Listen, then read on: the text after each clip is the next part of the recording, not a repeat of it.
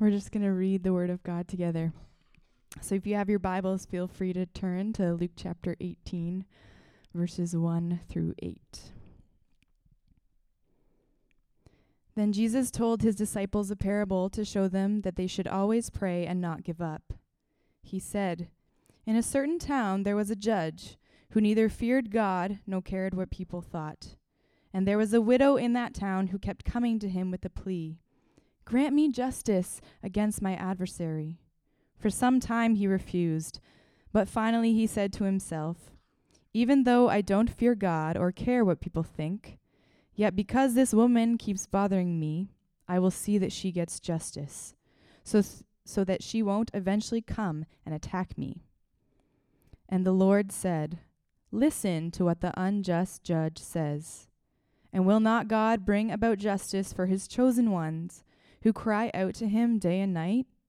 Will he keep putting them off? I tell you, he will see that they get justice, and quickly. However, when the Son of Man comes, will he find faith on the earth?'" This is God's word. Good morning, church. We are second week into this summer going through the parables, the stories that Jesus told.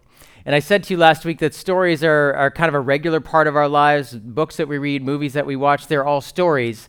But the story is a powerful medium because it has the potential, and actually does every time we hear a story, is it pulls us into another world and begins to kind of speak messages to us sometimes that we are unaware of because we are actually living in the middle of a story. And what we said is what makes a story powerful and significant in our lives is who is telling it and why they're telling it to us. And we began with this premise that the stories of Jesus are the greatest stories ever told. They're the most powerful stories that change the world because he loves us. It's Jesus, the one who gave his life up for us, the one who displayed love in every aspect of his life. And so we are being told a story by someone who loves us, and his goal in telling the story is that he wants more for us. And so we said these are the best stories ever. These are the ones we must take into our lives because they're told to us by someone who truly loves us. And beyond just telling us a story to entertain us for a while, or even to deliver a little bit of pithy wisdom like a fable or something that would somehow make us see the world a little bit differently. More than just that, these are stories told to us by one who loves us, who wants more for us. And I said to you, no matter where you are in your faith journey, who doesn't want more? And I'm betting you're here because you believe there's something more, that the more you get to know God, and as Kate was saying, the more we see him and experience him, the more we get changed, the more we are blessed. So the stories that Jesus tells us are told to us by one who loves us and because he wants more for us. These parables, the stories that Jesus tells, in that sense, are always being told for us to find and see who God is in the story and to know more about God. And as I said to you, our lives themselves are stories that are continually unfolding. And instead of just sitting here in our own lives, in our own circumstances, trying to figure out who we are and why we're where we are and what is happening in our lives, the more we actually understand God's story and our story in the context of who he is and what his purposes are for our lives, the more our own lives make sense. And this has been certainly my Christian experience, is the more that I have pursued God to know him, the more my own life has begun to make sense, the things going on in it. So we meant to see God in the story and know him a bit more, but also find ourselves that even Jesus' audience, as he was listening and as we listened to that story that was read for us, and we're going to go into it today, we're meant to say, okay, where am I, to find ourselves in the story. And then also, Jesus, in a sense, always reveals a bit more of himself in the stories that he's telling. Now, this story that was read for you about this widow is a story Jesus told to explain prayer. And it said that he told the story so that people would always pray and never give up. Now, prayer is one of those things in my life that I need a story like this because this is a simple story that addresses a complex matter. And prayer is one of those things and maybe you've experienced this, that is both, on one hand, simple and yet very complex. It's simple because it's conversation with God. And it's simple because many of us, depending on your faith tradition or what went on in your home when you grew up, you were probably taught to pray or you saw prayer and it was probably very accessible to you and you sort of understood what it was as a child. You were talking to God. But as I have grown older, I have realized that in many ways, my life is complex. And my prayer life, therefore, sometimes is not complex enough to meet it. I don't know how to pray about my life many times. I struggle with, as maybe you do, praying continually to a God I can't see and can't hear with physical eyes and ears. Praying for things perhaps that I've prayed for a long time, and then maybe something's not happening, so I'm starting to wonder, well, should I not be praying this? Or is God hearing me? Is this a no? Is this a not now? What does this mean? And I think that's just part of the human experience for many of us, is how do I understand what prayer is supposed to be like? How do I actually continually pray and not give up when I don't totally know exactly whether I'm praying for what I should be praying for, or how I'm supposed to interpret the answer or lack of answer, or what happens when circumstances seem to shift in the opposite direction of how I'm praying? Maybe for some of you, the prayers that you learned growing up, you saw it, but it just became a rote experience for you. At dinner, you pray. At bedtime, you pray. At special occasions, you might pray. At church, you pray a Lord's Prayer or something like that. Or we pray in the service, but it's become perfunctory for you, just a part of your life. And perhaps, and I don't say this as a criticism because I have felt like this at times in my life too, I am praying and yet completely unaware of God's presence. So I'm saying words as if I'm talking to God, and yet I'm not thinking about God, not expecting that he's hearing me, not aware of his presence at all. And sometimes the more routine we are in our prayers, or whether prayer was only perhaps in your upbringing confined only to routines. It was only at meal times, it was only at bedtimes, or it was only if we were in church, then perhaps it gets trapped in this routine and is part of an unconscious sense of movement, and yet not aware at all about communing with God. And we'd say, well, okay, so what? Well, again, I'm betting you're here because somehow you think that knowing God more is going to do something for your life. Is this something you need, that you need to somehow connect with him? And prayer is the language of relationship by which we connect with God. When I do premarital counseling for couples, I had the opportunity, Andre and Josie Ann are back, and so far so good, right? So yes, it's been a couple of weeks. Yesterday, Mike and Laura got married. One of the things we do, and Tony and I do premarital counseling with couples, is they take this survey, and it sort of measures how effective they are at connecting across a number of levels, and it looks at finances, looks at sexuality, looks at values and habits, looks at personality, and then, but the first two, and really the first one is the most important one, which is communication. And it sounds cliche, but it's true all the time. Whenever I've experienced a couple who are really strong on communication, no matter what else is going on, they can pretty much get through it because communication is the basis for intimacy and connection and meaning in a relationship. And so it is with our relationship with God, is that if we feel stuck or stalled out or having a hard time communicating with him, having an intimate relationship with God, and all the words that we sing and all these songs are all very intimate language, right? Very strong. And some of you may be thinking, wow, that's really something powerful to say about God. I don't know if I feel that way, or I don't feel like that right now. Prayer is that language in which we need to take hold of to actually commune with God. And so my hope is today, as Jesus tells us the story, as we walk through the story about prayer, that maybe if you're stuck in your prayer life, or something has stalled out, or perhaps you felt like that plane never got off the ground for me. It was always just sort of routine in this thing. If Jesus is saying, well, here I'm telling this story so that people would pray and never give up, then there's hope for us today. Now remember, as we go through this story that Kate read for us, we are trying to see, okay, who is God in this picture? Where am I in this picture? And where is Jesus at? It's in Luke 18. It was read for you, and it's interesting, again, similar to the parable we read last week, which was later on in this chapter. Jesus sets up a story between two people.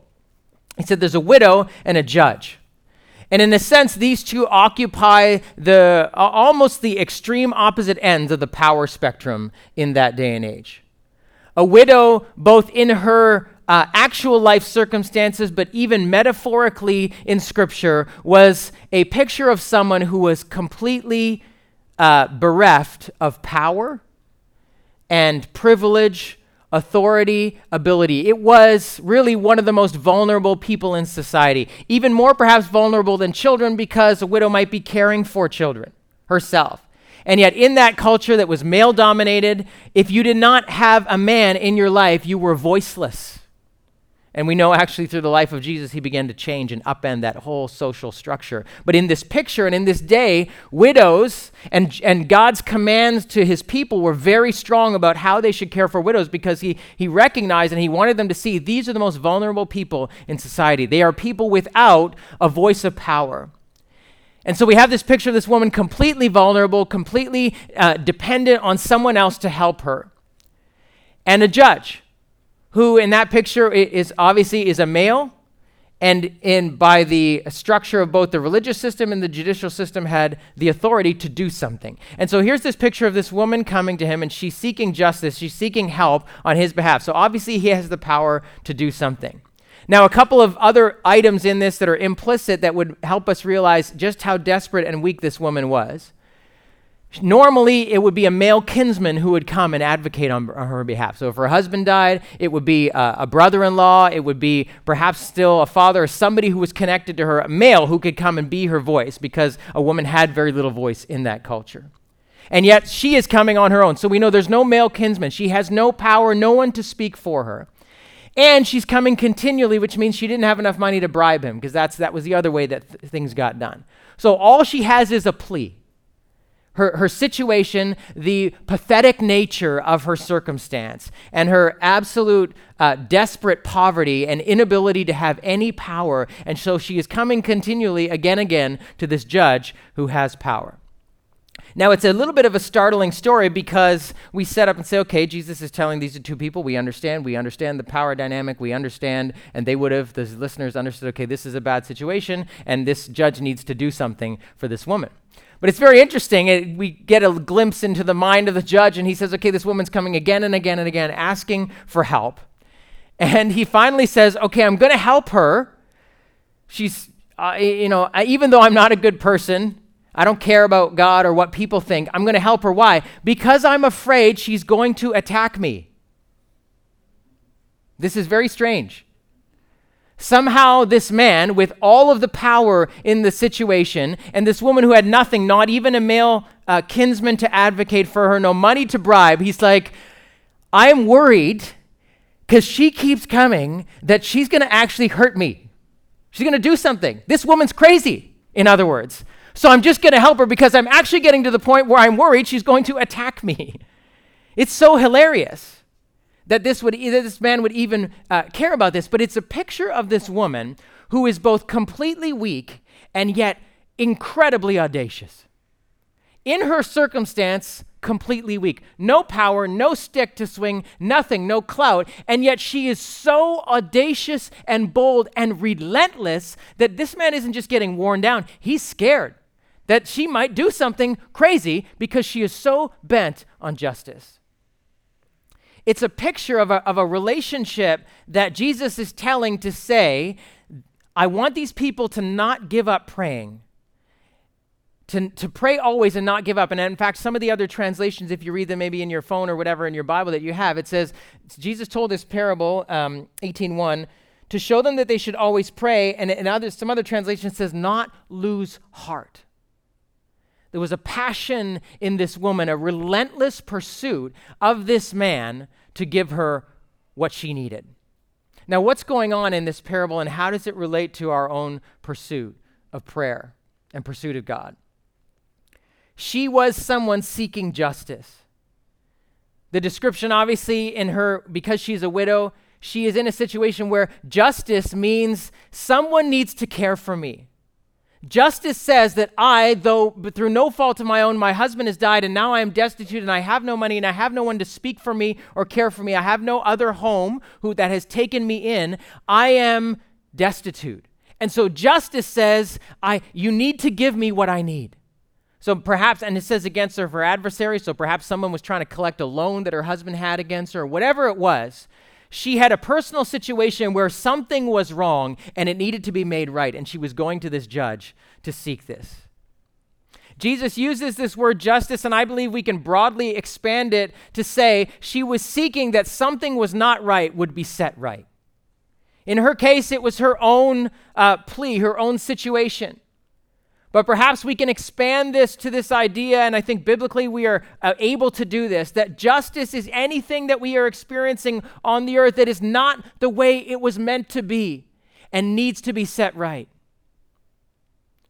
If it is a sickness that is persisting in the body and we say, we weren't meant, there's something about us that says we weren't meant to decay and atrophy and fall apart. There's something every time sickness comes in our lives, and even just beyond common colds, but terminal illness, some of you have battled through that. You are battling through it right now. You are battling with those who are battling through it. And there's something in you beyond just sort of a normal life. You're saying something in my body even says, no, this should not be. I don't want to decay. I don't want to fall apart. God, help me. Others of you perhaps are in situations where your employers are taking advantage of you. And maybe it's not so outright that you could take them to task on it, or maybe it's just the culture of the company that you're in. But the employees are treated as numbers or units of production and are being used up, whether overtly or just subtly. And I'm not getting justice, or someone is not actually upholding my cause. Maybe I'm being mistreated. Maybe I'm being disadvantaged. Maybe I'm being disadvantaged compared to my peers. Maybe I'm being maligned for my character or the fact that I would sometimes talk about my faith. There is a justice issue, that there is a power issue in your life that perhaps you are crying out to God for and say, God, this shouldn't be. The one who has more power is taking advantage of those who have less. And maybe it's not you, but you see it in the lives of people around you.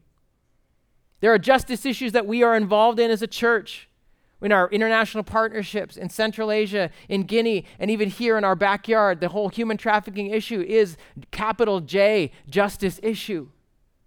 God, this should not be. It should not be that just because of the greed of some people, they are willing to dehumanize others and trade them for money.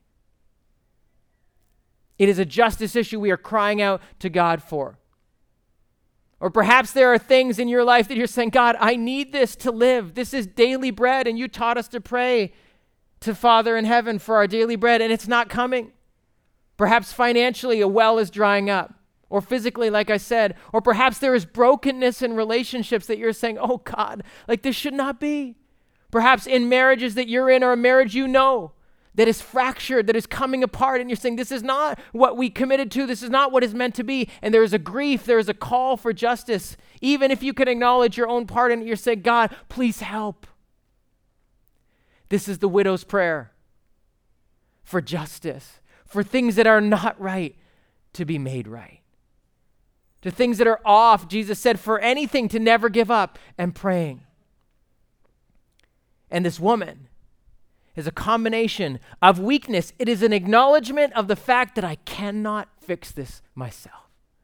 I cannot make myself well. I cannot make this relationship whole. I cannot go and shut down all of this human trafficking along Highway 7. I can't go over to Guinea and West Africa and just end poverty.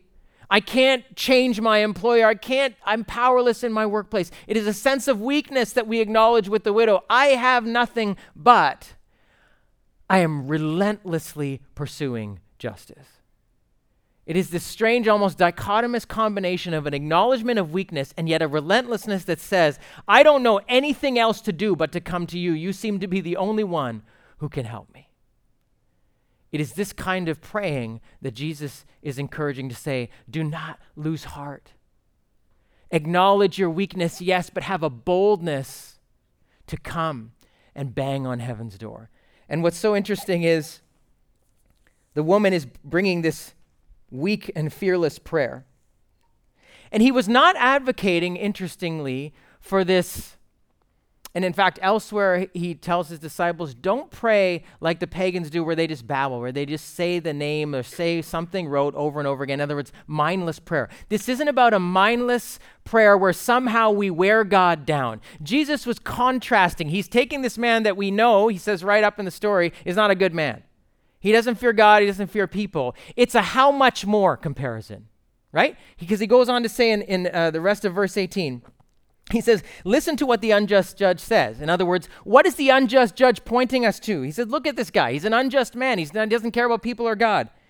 And will not God, in other words, how much more would God bring about justice for his chosen ones who cry out to him day and night? He's contrasting this man who doesn't fear God, doesn't care about people, has no emotional, relational attachment to this widow, has no reason to help her at all, and even in this case says, fine, I'll help you. How much more God, he said, for his chosen ones? What is it that we have been chosen as? Sons and daughters in the household of God, right? The scriptures tell us we have been adopted into the Father's house. Jesus said, when you pray to God, call him Abba, Daddy, Father. How much more will a Father who has chosen you? You didn't just by accident. You're not just someone that you on your docket today, on his docket today was you. Okay, next. What do you want? That's the judge with this widow.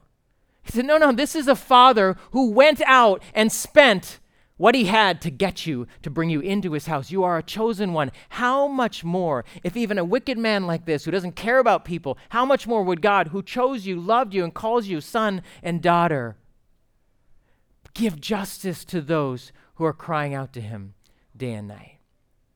Jesus was advocating, was reminding them of something. He said, listen, in prayer, you are both weak and fearless. You are audacious. You are bold, even more than this woman who actually put the fear of God in this man to the point that, comically, he was afraid of her.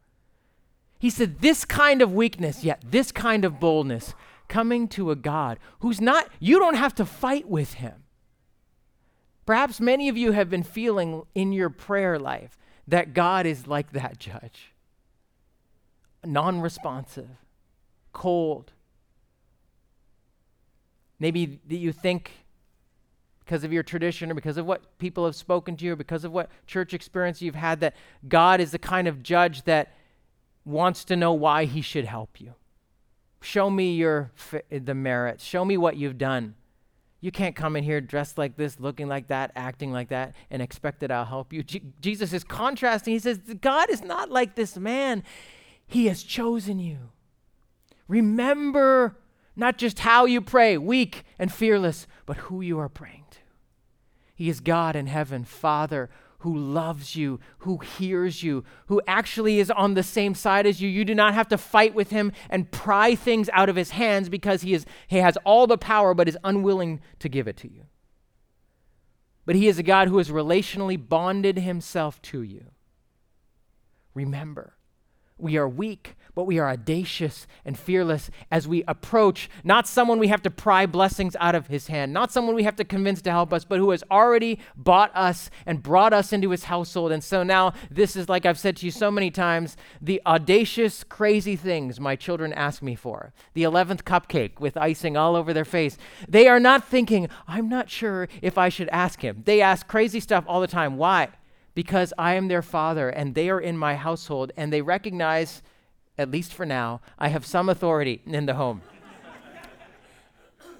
And yet, they are quite free to be relentless and throwing themselves on us over and over for whatever they want.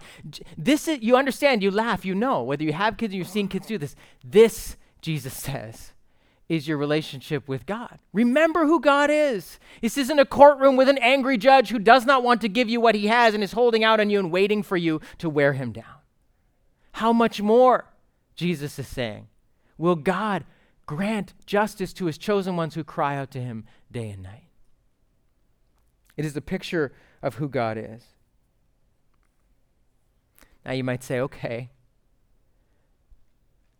Some of you are like, yes, I believe that, I feel that, I have that experience. Others of you might say, okay, but then why, if God is someone, in fact, he used a very provocative word in here. Verse 7, will not God choose to bring about justice for his chosen ones who cry out to him day and night? Will he keep putting them off? I tell you, he will see that they get justice and quickly. So we have a problem.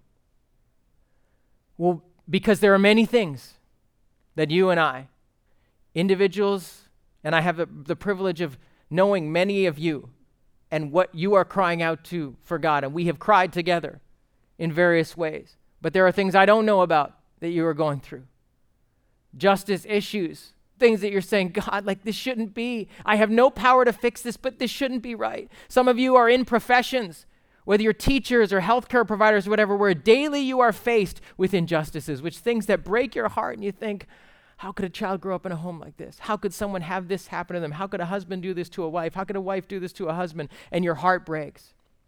There are things that we have cried out to God as a community for in our backyard and across the world. So if God is like this and we're pressed in our minds to say, okay, I know, he is good, he is Father. And he's saying, how much more will God give justice and quickly to those who cry out to him? So where is it, God? Is the missing piece of this story that Jesus delivers to us in the last verse that we read, verse 8. However, when the Son of Man comes, will he find faith, or in other words, this kind of faith, on the earth? It is a reference to something that if we do not understand, we will not be able to persist in prayer. We will lose heart. It is the one thing actually as Christians that we must keep front and center in every prayer that we pray that will allow us to relentlessly pursue God in prayer for what justice issues we are facing, communally, individually, corporately, and not lose heart. Jesus was reminding them, and it actually comes at the end, even though it's the beginning of chapter 18. I don't know why they put all the chapter numbers the way they did, because actually this one comes at the end of a whole section on Jesus talking about his return. That Jesus is coming back. And so here's the one-liner for you. Don't stop praying. Jesus will either come through or he'll come back. He'll either come through or he'll come back. Do you see that every prayer that we pray for justice has already been answered with a yes? Because when Jesus returns, remember we went through the book of Revelation. If you've never gone through it before, whatever, you can go back on our website and look at it. Ultimately, the book of Revelation, which describes to us how the end will be, not like all these apocalyptic films that are come out all the time, which is life is a beautiful story with a terrible ending, but life is terribly difficult with a beautiful ending. That's what the scriptures tell us. Jesus will come back to do what? Bring justice. The scriptures tell us that one day Christ will return to set everything right, to wipe away every tear, to get rid of pain for good, to deal with every injustice, to wipe out every power imbalance, every bit of oppression. Jesus is coming back. And so he says, when the Son of Man returns, will he find this kind of faith? In other words, I'm either going to come through for you, but I am coming back. And every prayer that we pray, we actually need to remember, friends, even if Jesus answers your prayer for justice now, it is only temporary. What you get now is only temporary. If you get healing, you'll still eventually die. Every one of us does. No one's ever beaten it except Jesus. Whatever healing you get, it's temporary. Whatever relational mending you get, it's temporary. That relationship will end too when you die. Jobs, everything, whatever things we are crying out for, justice, there is an incompleteness to it even in the answers we get. And so we have to remember, okay, I'm not going to give up because Jesus will either come through and give me this temporary, though it is, response, or he'll come back. And he will come back. And when he comes back, he promises to set everything right. Without that hope, friends, all we have is this life. And the Apostle Paul said, if the only hope we have as Christians is in this life, we're the most pitiful people on earth because we're crying out to a God in heaven who sometimes answers, sometimes doesn't, and it just all floats into nothingness. But no, when we remember, Jesus says, the Son of Man is returning. I've come now, yes, but I will come again. And when I come again, all of your prayers for justice will be answered finally, permanently, in more fullness and completeness and satisfaction than you could ever hope. Because every tear that he wipes now, another one will fall, and another after that, until he comes and finishes it for good. So don't give up. Don't give up praying. Don't stop. He'll either come through, and you will get what you are looking for, or he will come again, and it will be done for good. This is what faith looks like, Jesus says. This kind of faith, an acknowledgement of weakness, and yet a ridiculous, audacious boldness, a relentlessness in prayer that comes to a God that we know is good and hears us and says, God, answer me, answer me, answer me. And remembering, Jesus, you can either come through for me now or you'll come again. And sometimes, friends, it's not a bad thing. When we read prayers in Scripture, when are you coming back, Lord? Sometimes we actually need to long for that day. Instead of just praying for temporary relief for what's going on, Jesus, when are you coming back to set all things right? I long for that day. So how do we respond? How do we engage in this kind of prayer in our lives? How do we become a little bit like this widow? I think there's two aspects of it. We need to make prayer personal and we need to make it perpetual. See, the woman had no problem in one sense coming back over and over, because it was personal. It was a personal need. Every day she was living with the reality of her empty bank account, her powerless situation, and an adversary who was coming against her. It was daily life for her, so she knew no other way. She had nothing else to do except come to this judge and say, I can't live unless you come through. It was completely personal for her. And so nobody had to tell her, you should be relentless about this. It was so personal for her. And so some of you, what I want to say is, perhaps you feel like the widow. You are well aware of the injustices that you are dealing with, and it's personal for you. But perhaps you have grown tired. And so here's what I want to say. Perhaps you need to share that burden with somebody else. Perhaps you need to make it personal for someone else. This is what we do for one another in the body of Christ, right?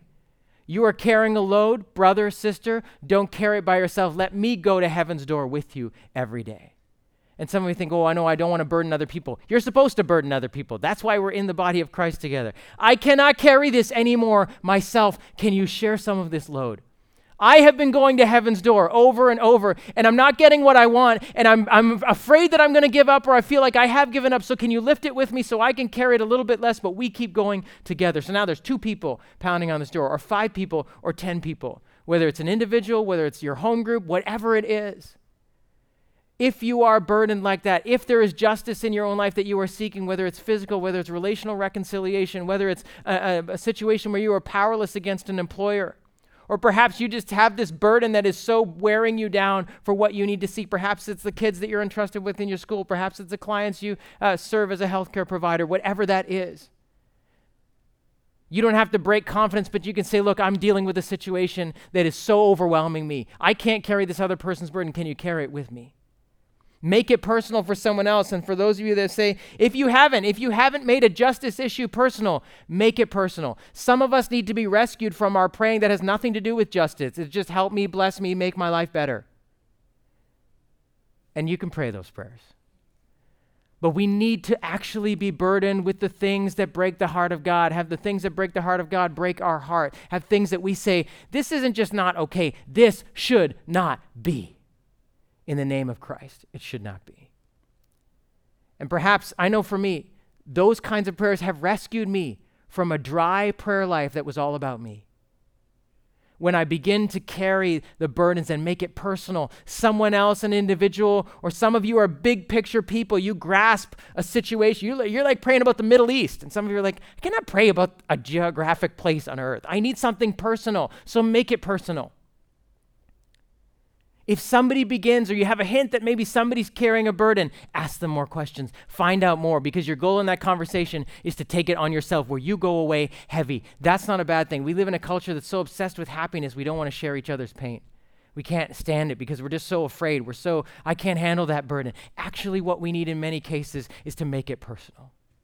And so some of you that are carrying those personal burdens, you need to be willing to seek people out. Others of you, as you sense it, as you see it on each other's face, ask questions and say, my goal here is actually to walk away a little bit heavier than when I came in, because it's something I need to carry. And it's going to drive me to heaven's throne over and over.